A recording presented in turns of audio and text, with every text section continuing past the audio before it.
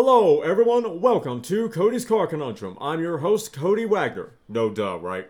Here we discuss everything from car news, culture, movies, stories, games, interviews, events, and so much more.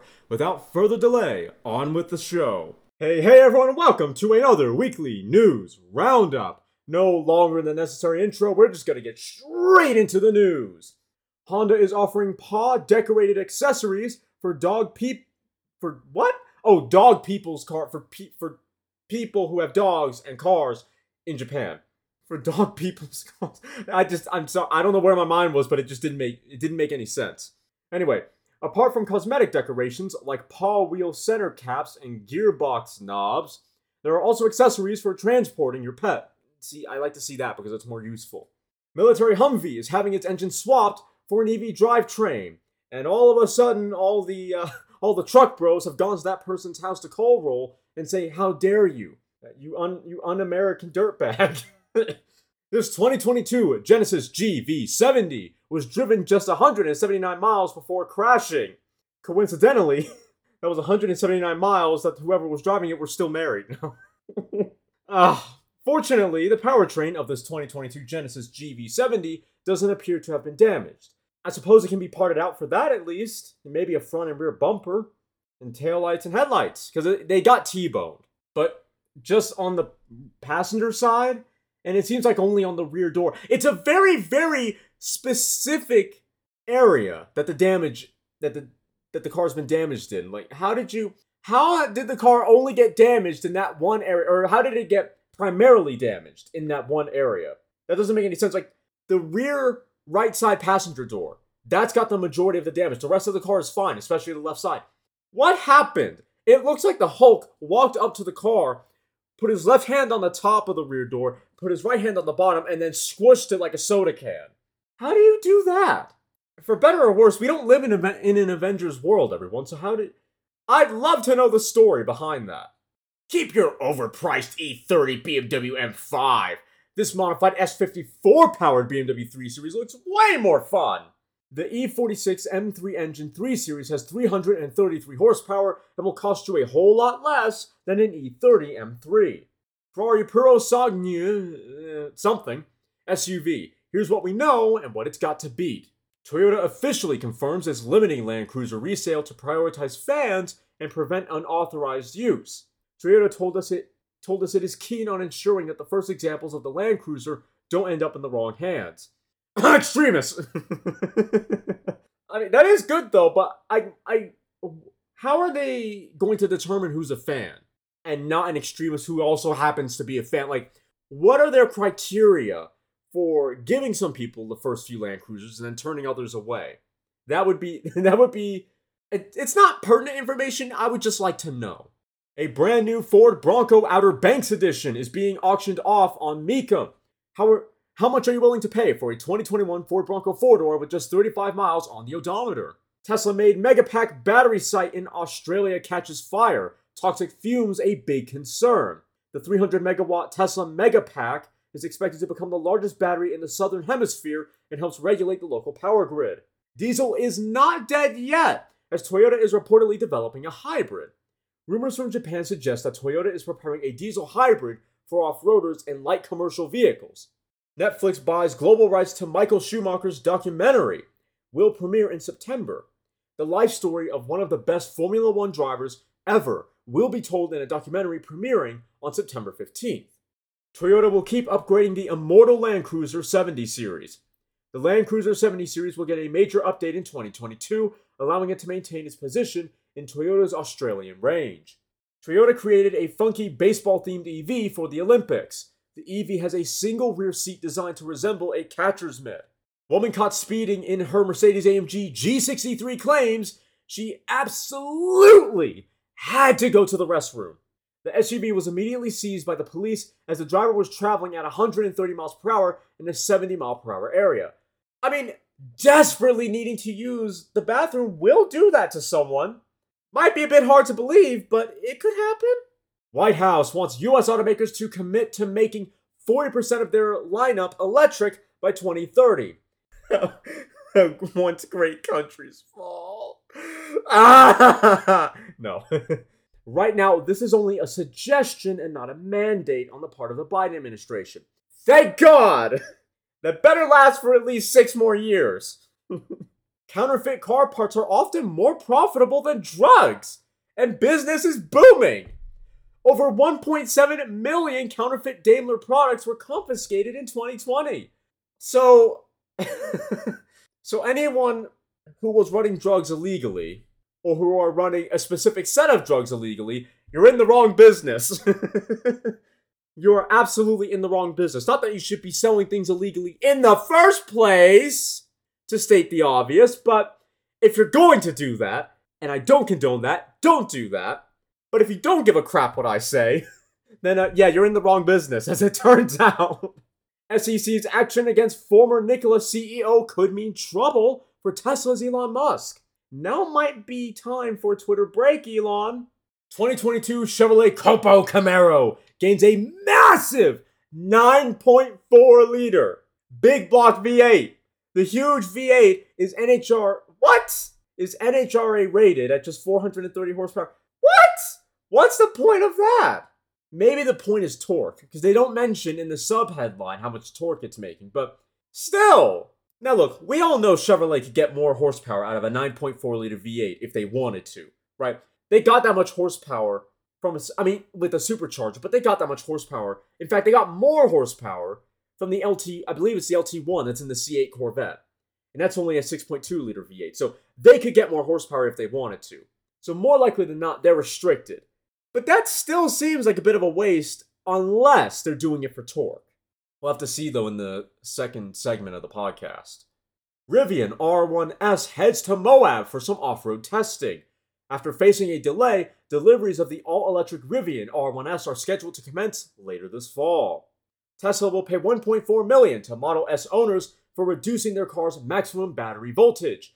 A total of 1,743 owners of the Tesla Model S were affected by an over-the-air update. Bugatti Veyron, driven into a lake in 2009, you know the video I'm talking about, is finally being rebuilt. A Bugatti enthusiast, who also stocks a number of parts, paid $400,000 for the car, plus $250,000 sourcing original parts from the factory, and there's still work to be done.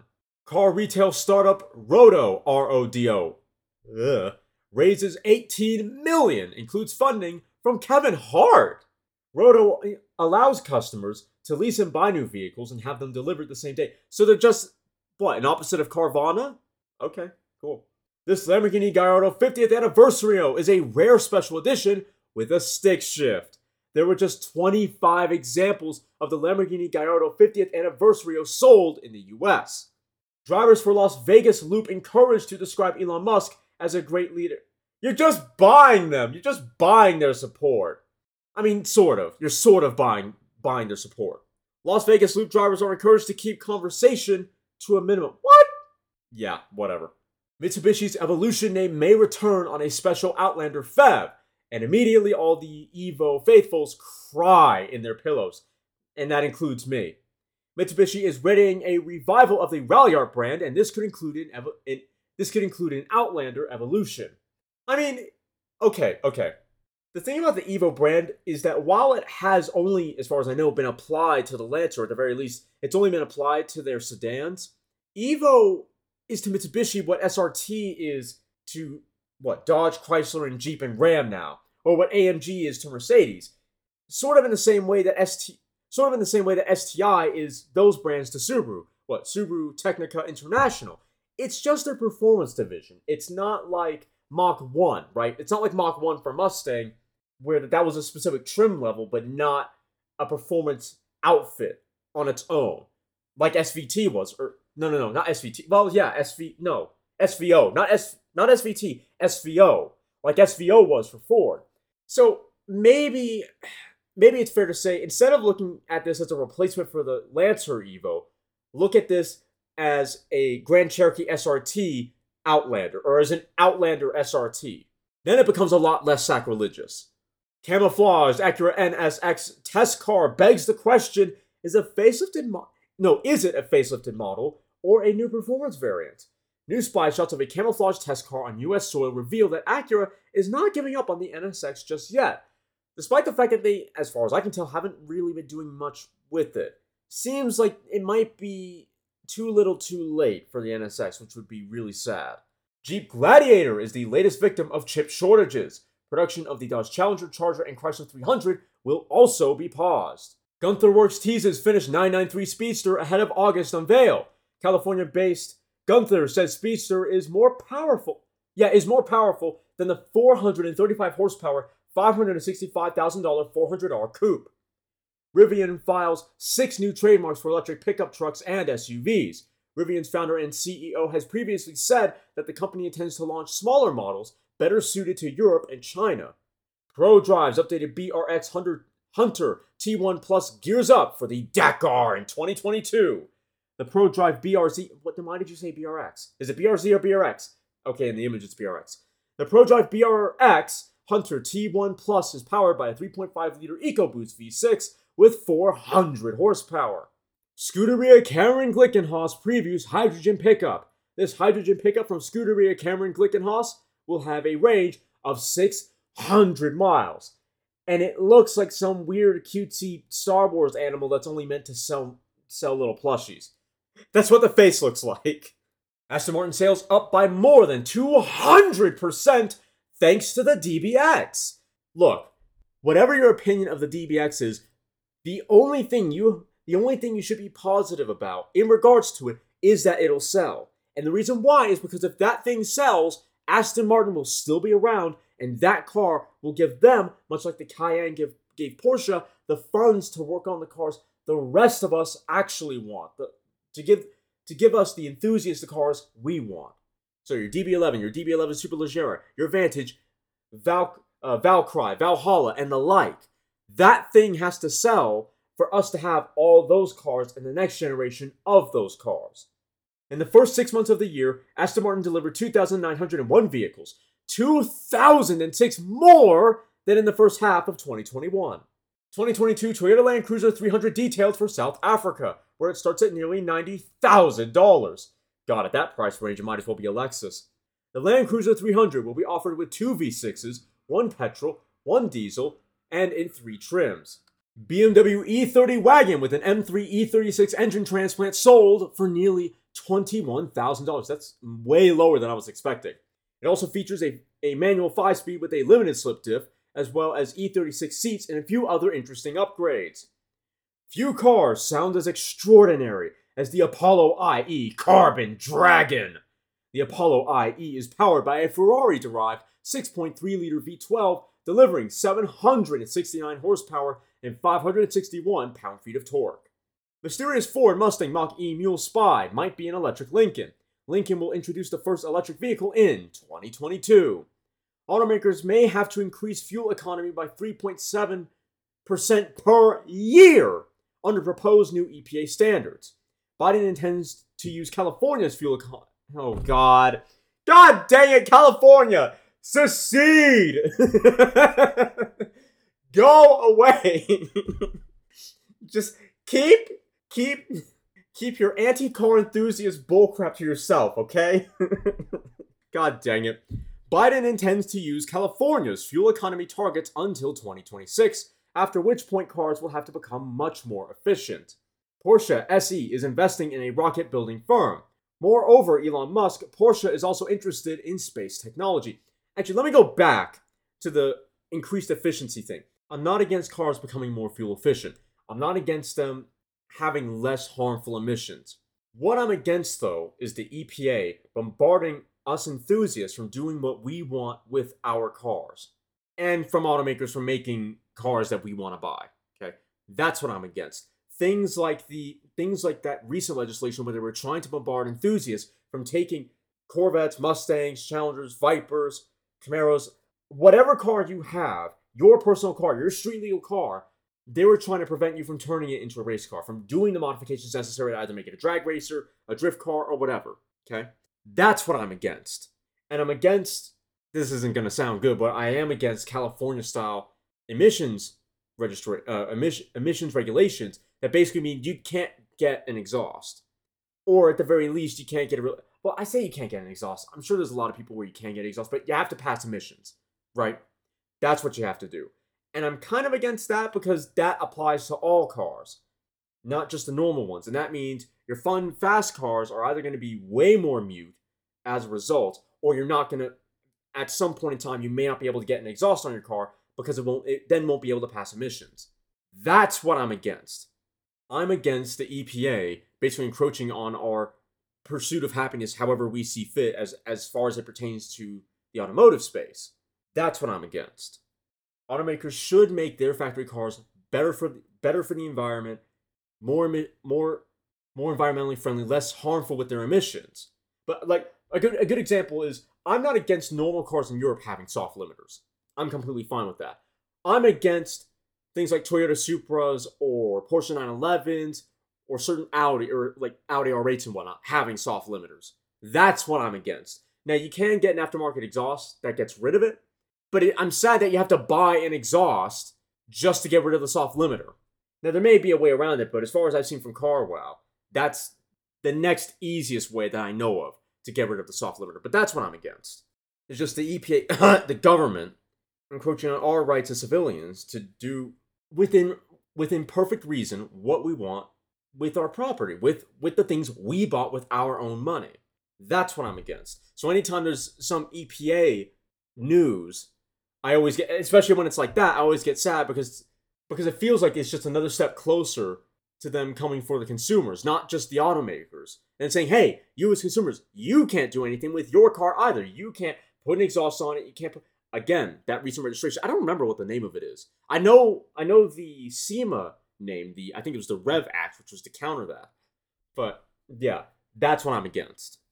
By all means, make cars better, make cars more environmentally friendly so we have cleaner air to breathe and less damage to the planet as a whole. However, if you're going to then come after me when I get my Viper and say, hey, no, you can't modify that and make it better for track duty and put an exhaust on whatever, we're going to throw some hands, okay? That's never going to be okay. You can go after the automakers all you want, fine, because they make a bunch of cars. So I think it's fair on the automaker front. It's fair for them, because they're the ones making all the cars, digging up all this metal, or mining all the metal, whatever, making the engines, all that sort of thing. It's sort of like how production facilities should also be more environmentally friendly, because they have a huge impact, okay? And it's not like cars don't have an impact. Not as much as some people believe, but it's not like they don't have an environmental impact. But what I'm saying is, if one individual wants to do what they want with their car, make it less environmentally friendly, because they put an exhaust on it, or they do whatever, that is completely their prerogative, and leave them the hell alone. That's what I'm saying. And that includes me. You can go after the automakers, make them more environmentally friendly, because they have a huge impact on the environment. But car enthusiasts are a minority. They are a minority within transportation. Do not come after us and what we do with our cars. End of story. Go away. Continental and Siemens team up to make e-highways a viable reality. So, do you remember when Jeremy Clarkson and James May had the Nissan Leaf and the Mitsubishi IMEV in that Top Gear episode? And at the very end, they were saying, because they did bumper cars and how they had the poles on the back, the antennas. Forgot the word there. They had the antennas that connected to this grid on top of this electrical grid so that they could always be charged. And how they were talking about, hey, do that for all the motorways in Europe. Continental and Siemens are actually trying that. Like, they're actually doing it. Electric semis can be powered and charged by simply driving underneath electric cabling. They're literally doing it, like trains. Now, I'm not actually completely against it. It's not going to be a great sight, but still. But I just find it funny that what they suggested all those years ago, like easily a decade ago now, a company is actually trying for real. That's amazing. Off-road Lamborghini Huracan completes first field test. Some changes are needed. So remember that off-road Huracan I was talking about? I think it was the last weekly news roundup. Yeah, this is more news on that. This heavily modified Huracan will require more ground clearance. Not a surprise. Larger shocks. Not really a surprise. And some skid plates. No duh. Nikola founder Trevor Milton. What? You mean the founder of Nikola isn't the descendant of Nikola Tesla? I'm not surprised. Apparently he died alone.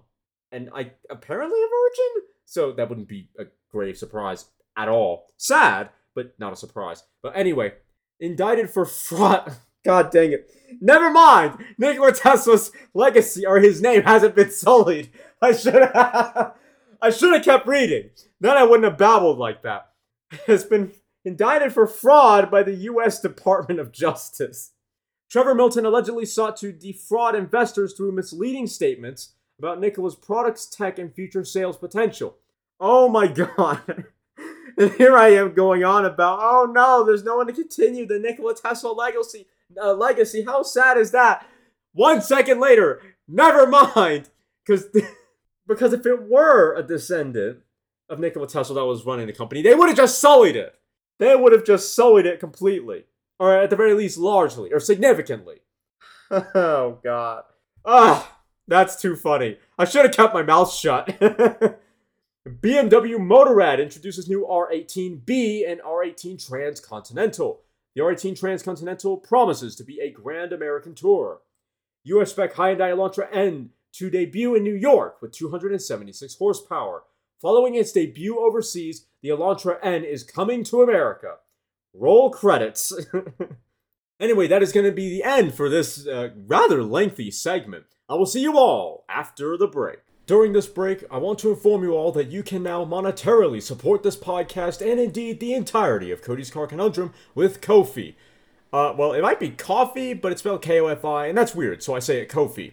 In any case, Ko-fi is an alternative to Patreon where beautifully and as God intended, you, the supporters, don't have to pay a fee, like on Patreon, to support my work. So if you like what I do and want to see me cover / talk about / make a video regarding something specific or want me to branch out into other areas of car culture, then head over to ko-fi.com / Cody's Car Conundrum where you can make a minimum donation of $5 towards me and the brand. In return, you'll be helping me afford new equipment, afford upgrades to my existing tools, you'll receive polls asking what topic you want me to dive into next, you'll get to see voted and non-voted content before public release, various forms of recognition for your support, and the ability to vote on merch designs you'd like to see on the Teespring store. Now let's get back to the show. Alrighty everyone, we are back. Paper license plate. Why the hell would you do a paper license plate?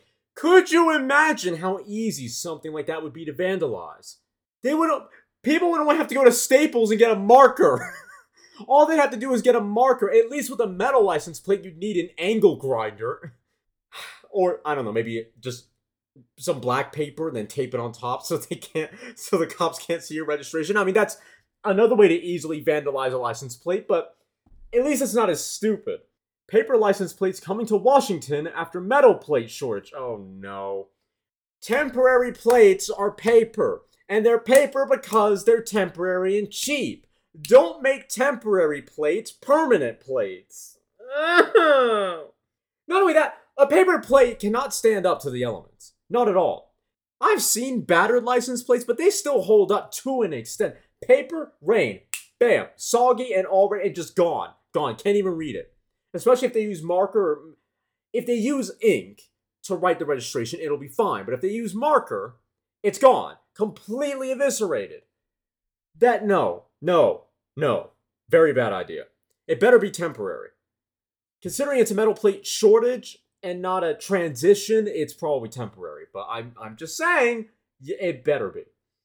The issue affects passenger cars, and some drivers will be issued paper plates that are only good for 60 days. They're only going to be good for 36 hours. No, 48 hours. That's it. They're only going to be good for 2 days.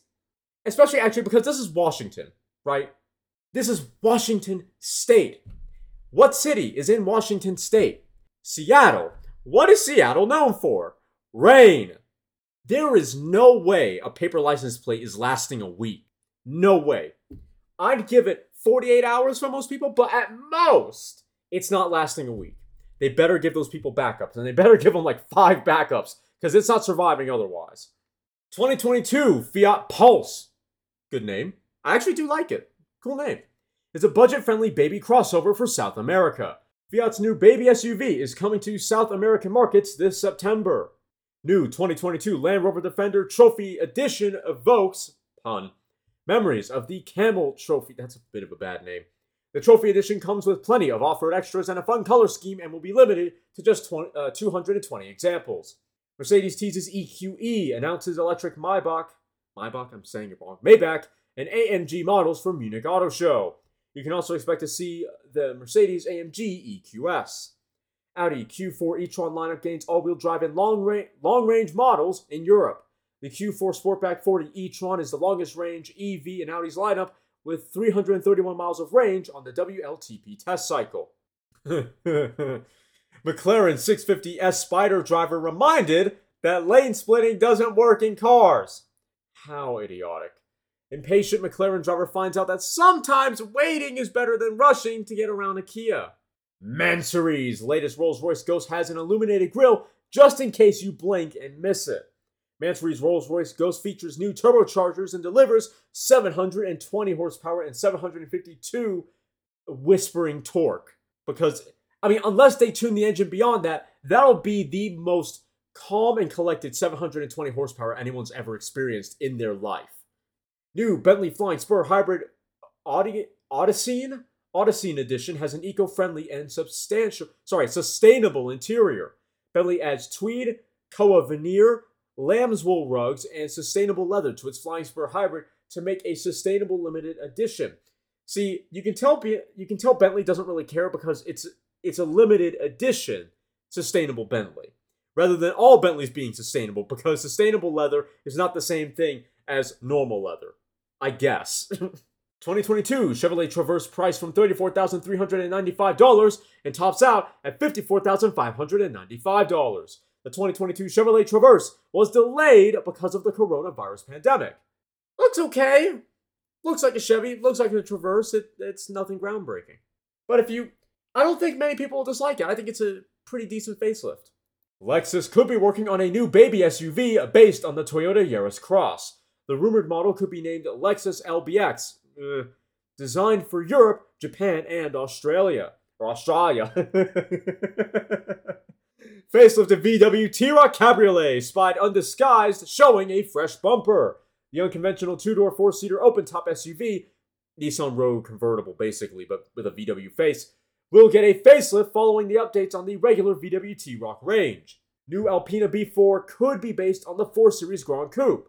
The new Alpina B4 will apparently use the punchy M440i xDrive as its base.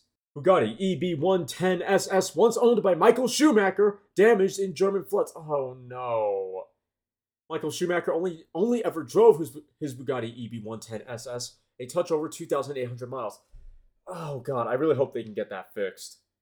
Toyota suspends select Japanese production over supply issues caused by COVID-19. Toyota models including the Land Cruiser, Alphard, and Vellfire will be impacted. Mitsubishi teases the next Outlander PHEV landing in the US next year. The plug-in hybrid version of the 4th generation Mitsubishi Outlander will feature increased output and battery capacity. Mercedes-AMG celebrates 50th anniversary of 300 SEL 6.8 Spa win with 3 unique race cars. In 1971, the Red Pig scored a class win at the 24 Hours of Spa, marking AMG's first major success in motorsport. Mazda files trademark for an R badge as it's planning new performance models. No, is it planning new performance models? This new Mazda badge shares similarities to the old RX-7 and RX-8, the RX-7 and RX-8 Spirit R badge. I just hope it's not going to replace Mazda Speed, because I liked Mazda Speed, it should stay. Gazoo Racing details its 2022 Toyota GR86 concepts. Gazoo Racing's concepts showcase a host of parts developed for the brand new Toyota GR86. Europe's 2022 Honda HR-V Hybrid hits 100 kilometers per hour in 10.6 seconds and returns 5.4 liters per 100 kilometers, or 43.5 mpg. The 22 Honda HR-V EHEV, so literally EHEV, has a 1.5 liter petrol engine that is way too small, and 2 electric motors that deliver 129 horsepower and 186 pound-feet of torque. Exomotive Exocet, is America's Ariel Atom counterpart, and it uses a front-mounted Miata engine. In addition to its Ariel Atom-like tube frame, the car features Miata running gear, a Porsche windshield, a NASCAR wing, and a Shelby-style fuel filler cap. With that out of the way, though, let's start reading some of the articles. Starting with the Ferrari SUV one, actually. More than 20 years after Porsche's Cayenne revolutionized the high-rise, high-performance four-door market, Ferrari is finally getting ready to reveal its first SUV. Ferrari ignored the SUV boom for years, claiming the concept didn't match the company's brand values. It didn't. And still managed to build a hugely profitable business. I would imagine largely thanks to the licensing deals they got from video games and other avenues, as well as their own licensed merch. I digress though. But now, every big luxury and supercar making rival, bar McLaren, has one in its lineup, and customer demand is huge and still growing. If Ferrari doesn't offer its customers an SUV, they'll buy one elsewhere, and now that it has shareholders to keep happy, that simply won't do. Here's what we know so far. It's called Purosangue. I can't say it properly. Maybe. Purosangue. Purosangue. That is a god-awful name. Means pure blood. The exact thing it isn't. Which could be Ferrari's way of telling us that this might be the company's first production four-door car, but it'll still drive like a true Ferrari. Or it could be Ferrari reminding us that Purosangue will ride on a true Ferrari platform, while rivals like the Bentley Bentayga and Lamborghini Urus can trace their DNA to the relatively humble VW Touareg. Either way, it should be on sale before the end of 2022. The slight snag is that the Purosangue, that is so awful. Ferrari, please change that. That's just like when Maserati said that their SUV would be called the Coupang. That's bad for a different reason, but this is bad because it's just hard to say. The slight snag is that the name is owned by an anti-doping charity, and if Ferrari's legal challenge to use the name fails, it'll have to come up with a new one. Ferrari Famiglia? Probably Famiglia. Not great. Ferrari hates the SUV word and prefers to call the SUV an FUV, Ferrari Utility Vehicle. Okay, cool. Well, when you're 20 years late to the party, you need to have at least a good reason. You need to at least have a good reason why, ignoring the fact that many people already think every Ferrari is an FU vehicle. Okay, that's brilliant. That is a great jab. I say jab. It's a good joke. Whether it's a jab, I don't know. But anyway, the company kind of has a point. While we don't know exactly how tall the SUV is, it's clear, or the FUV is, it's clear even from these spy shots of development cars hiding under Maserati Levante bodywork that it's more of a crossover than an SUV and features a lower roofline than an Urus or a Bentayga. That should give it a lower center of gravity that lends itself to coupe-like dynamics. It shares more than headlights with the Roma. I like that. That's pretty cool. The FUV is the first front-engine car after the Roma to use the new modular platform the company announced in 2018. Although the aluminium architecture has been scaled to create space for 4 passengers rather than the Roma's 2, it still features a sports car layout with the engine up front and the transmission mounted together with the differential at the rear. So far, Ferrari has been careful to hide its FUV test cars under Maserati Levante bodywork, but we expect the real thing to feature a wider track and a more striking bodywork with a hood that drops right down between its 2 fashionably skinny LED headlights. The rear gets a liftback 5th door for access to the trunk. It will apparently launch with a V12, hybrid V8, and V6 versions will follow. Reports suggest the FUV will launch with a naturally aspirated V12, a configuration no rival offers, yep, not even Lamborghini, giving Ferrari significant bragging rights. Hell, not even Aston Martin. Jeez. The automaker's chief marketing officer... Did I say automarkers? I meant automakers. The automaker's chief marketing officer suggested to Auto Express that adding hybrid power to the V12 would add too much weight. So expect this one to run without electrical assist, though with as much as 800 horsepower. So if it has that much horsepower, could it be the V12 from the 812 Superfast? That would make some level of sense. Moving on though, it's not going to be short of punch. Count on 0 to 62 miles per hour in around 3 seconds and a 200 mile per hour top speed. I'm not so sure about that, but we'll see. It'd be pretty cool if it did go that fast though. Or 320 kilometers per hour. More in keeping with the times, but probably arriving a little later, is a hybridized V8 option that borrows tech from the 4-liter SF90 Stradale, but with its plug-in hybrid unit mounted at the rear with a dual-clutch transmission. But since the SF90's power units combine to deliver 986 horsepower, they'd presumably be significantly detuned as not to overshadow the V12 model. And the Roma's milder 612 horsepower 3.8-liter V8 seems a better case for a GT car. It's also very likely that a version of the 296 GTB's 803 horsepower V6 powertrain will be added later in the model cycle. All-wheel drive and a new driving mode. Combining the naturally aspirated V12 with a simple rear-wheel drive transmission and four-wheel steering, in effect making a four-seat A12 Superfast, would certainly create a point of differentiation for Ferrari's first SUV and deliver a true sports car experience. But people expect certain things from their SUVs, and they include the ability to sink your foot into the firewall and feel the tires hook up. So we expect the FUV will likely be available with all-wheel drive, or at least most versions will be. Now, I guess the question at this very moment, though, is will it use the same system from the Ferrari FF and the GTC4 Lusso, in that it has two transmissions so that it doesn't have a transfer case, which raises the center of gravity of the engine, or is it going to use a transfer case? That's the real question. The SF90 uses E-motors on the front axle, but the FUV's front engine layout means there's probably no room, so hybrid models will have their motor mounted at the rear. Instead, expect Ferrari to take power from the front axle from the front end of the V12 and V8, as it did with the now-dead GTC Lusso. Height adjustable suspension. Even the most supercar-like SUV needs to be able to get its boots dirty for some light off-road action, so the FUV will feature Ferrari's first height adjustable suspension system. Air springs are the most obvious choice, but does Ferrari have something different planned?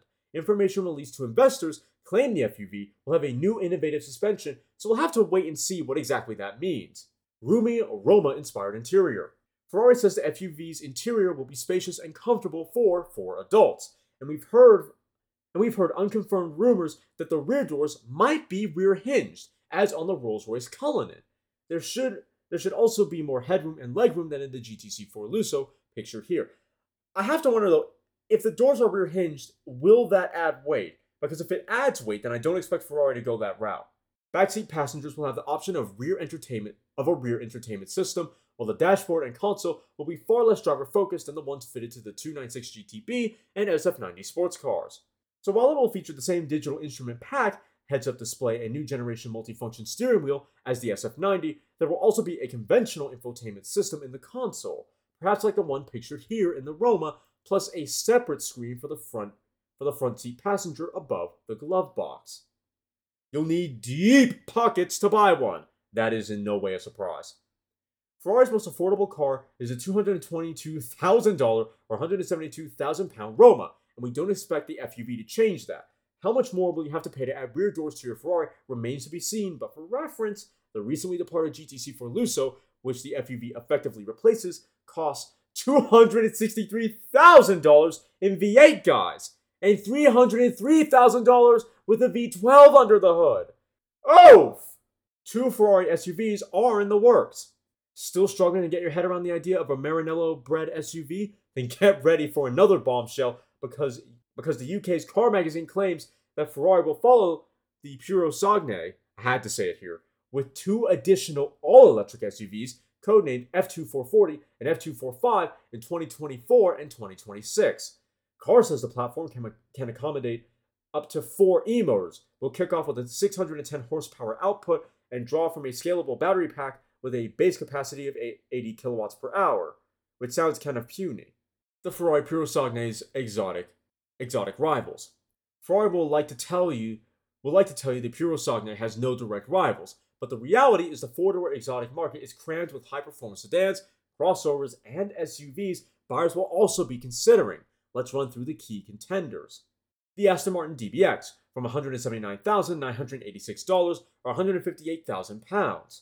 It has a 4-liter twin-turbo V8, 542 horsepower, 516 pound-feet of torque, can do to 0 to 60 run in 4.3 seconds, and has a top speed of 181 miles per hour. Like Ferrari, Aston was late to the crossover party, but it's making up for lost time with demand for the DBX boosting the company's output by 224% this year. The DBX appears taller than the Purosangue and is powered by an AMG-sourced twin-turbo 4-liter V8. The infotainment system also comes from Benz, but unfortunately it's a generation behind, so there's no touchscreen functionality. That is a huge drawback. Bentley Bentayga W12 from $240,000. There is no price for this thing in the UK right at this very moment. It has a 6-liter twin-turbo W12, 626 horsepower, 664 pound-feet of torque, does 0 to 60 in 3.9 seconds, and has a top speed of 190 miles per hour. The Bentayga might not look as athletic or change direction as easily as the Purosangue, but its badge has the right kind of credibility to take the Ferrari on, and it's definitely not lacking performance. Most buyers find a $177,000 542 horsepower V8, 4.4 seconds to 60 miles per hour, and new 443 horsepower hybrid, 5.2 seconds to 60, more than adequate. But for an additional $68,000, Bentley also offers a 12-cylinder option. The Lamborghini Urus from $207,326 or 177,641 pounds. 177,641 pounds. This has I thought it had a V8. I'm pretty sure this has a 6-liter twin-turbo V8, not a 6-liter twin-turbo W12. Lambo has never done a W12, so that's a bit of a typo. But, moving on. Yeah, it has a V8. It has a 6-liter twin-turbo V8, 641 horsepower, 627 pound-feet of torque, the 0 to 60 in 3.2 seconds, and also has a top speed of 190 miles per hour. Ferrari's arch enemy kicked off the whole super SUV thing back in the 1980s, but that's where the similarities between the crude Countach V12-powered LM002 and the Urus end. The current Lambo SUV shares its platform with the Bentley Bentayga and Porsche Cayenne, though the angular supercar-like styling means only car geeks would ever know. There's no V10 or V12 option, and we're still waiting for the FEV variant, so the sole engine option is a twin-turbo 4-liter VW Group V8, but tuned to deliver the kind of power you expect from a Lamborghini. Then you have the Mercedes-Maybach GLS 600 from $161,550 or 164,870 pounds. This also has a 4-liter twin-turbo V8, but it only makes 550 horsepower, 538 pound-feet of torque, only does a 0 to 60 run in 4.8 seconds, and only has a top speed of 155 miles per hour. Strip away the Maybach GLS 600's gaudy grille and $60,000 from the price tag, and you're looking at a regular Mercedes GLS 550, which should make the Maybach far better suited than the Ferrari to shuffling between fancy hotels in London, or a fancy hotel in Las Vegas, as I found out recently. But not much fun in the mountain roads above Nice, even with its V8 boosted to 550 horsepower. Mercedes also offers an AMG GLS 63 with 603 horsepower for almost $30,000 less, but no Ferrari buyer wants to be mistaken for a soccer mom with a horsepower habit. So if it's an AMG SUV you're after, we take the boxy G63 instead. Porsche Taycan Turbo S Cross Turismo from $187,600 or 140,360 pounds. It has 2 electric motors and a 93.4 kilowatt-hour battery. It makes 750 horsepower, 774 pound-feet of torque, the 0 to 60 in 2.7 seconds, but only has a top speed of 155 miles per hour. Not convinced an electric wagon is a viable alternative to a Ferrari? Take another look at the Taycan Turbo S Cross Turismo's 0 to 60 mile per hour figure. The Taycan might not sound like a supercar, but it's the only car here that truly performs like one in a straight line. And with its low-slung crossover vibe, the Purosangue is arguably closer to the Porsche, both in spirit and inches, than it is some of these other SUV rivals. Rolls-Royce Cullinan from $384,750. God, I didn't know those things were so expensive. Jeez.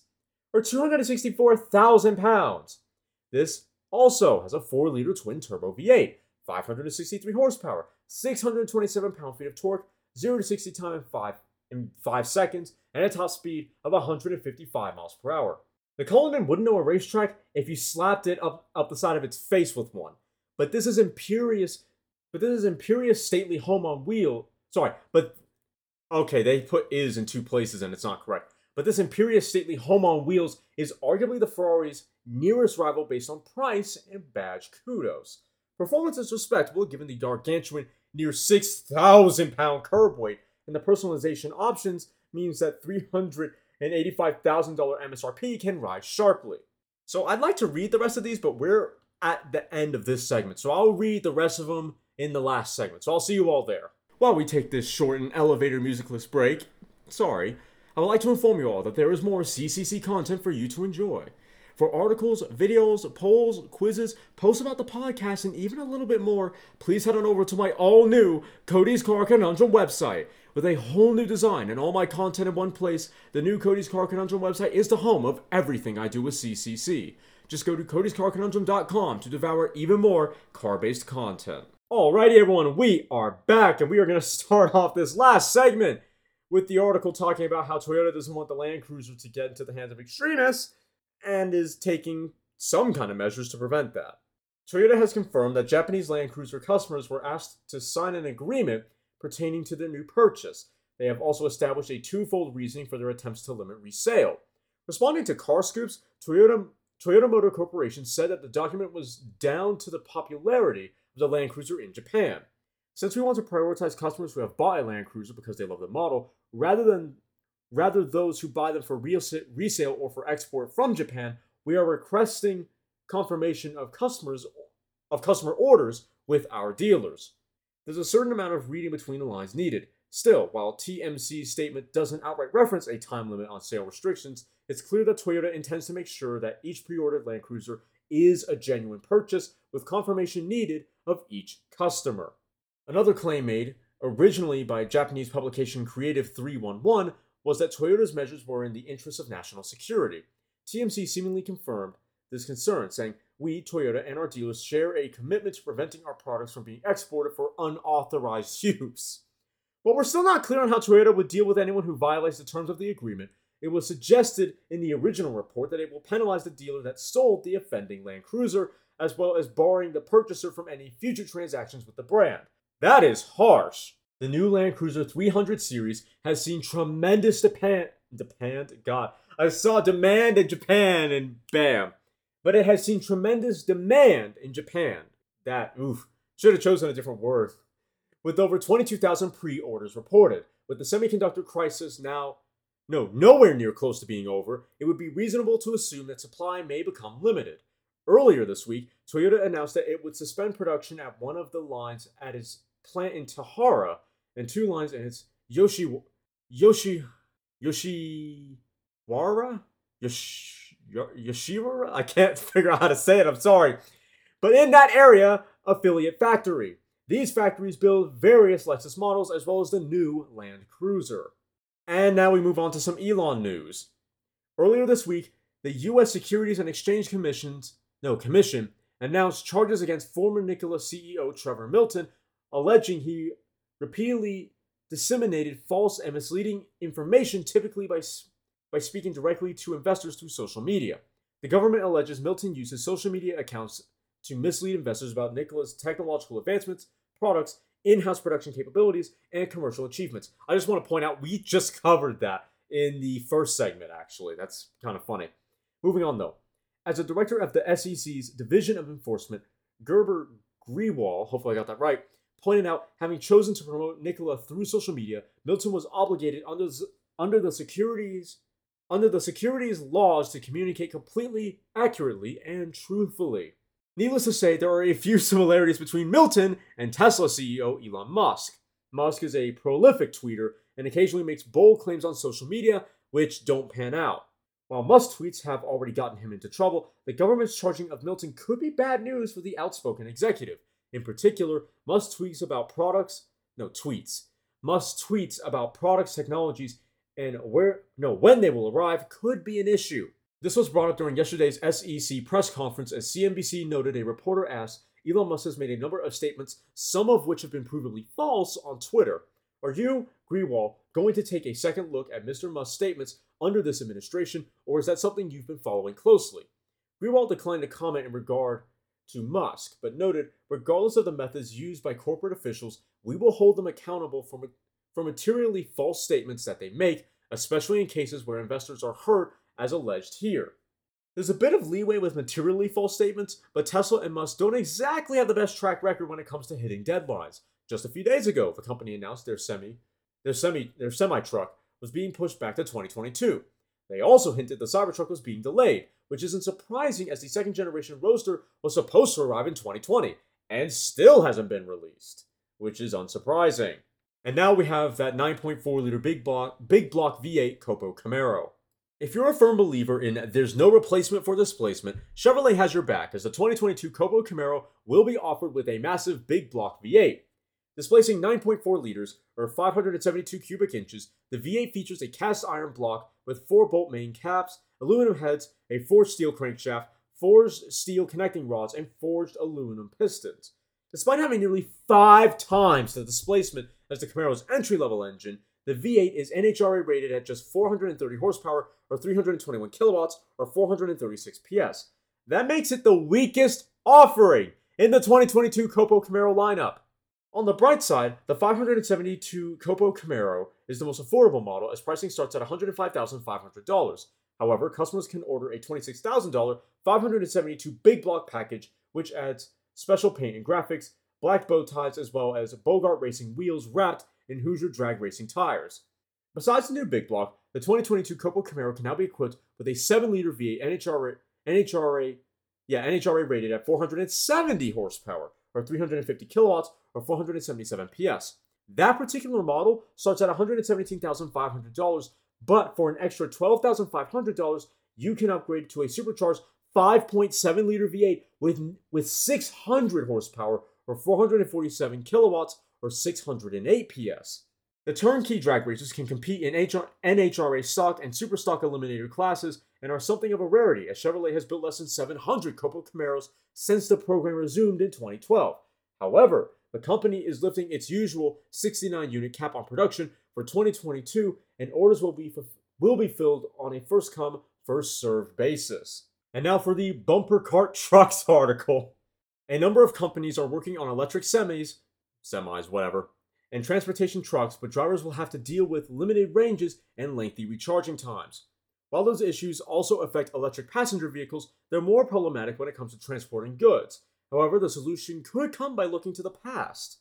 In particular, Continental Engineering Services and Siemens Mobility are teaming up to develop and produce current collectors known as pantographs, most commonly associated with electric trains and trams and bumper cars. Pantographs are mounted on top of the vehicle and get electricity from overhead lines. The two companies envision having overhead cabling installed on heavily frequented stretches of highway. Trucks and semis would simply drive underneath them, and the cables would power their electric motors while also recharging their batteries at the same time. It's also worth mentioning the system is envisioned to work not only with electric vehicles, but also trucks with fuel cell and hybrid powertrains. Siemens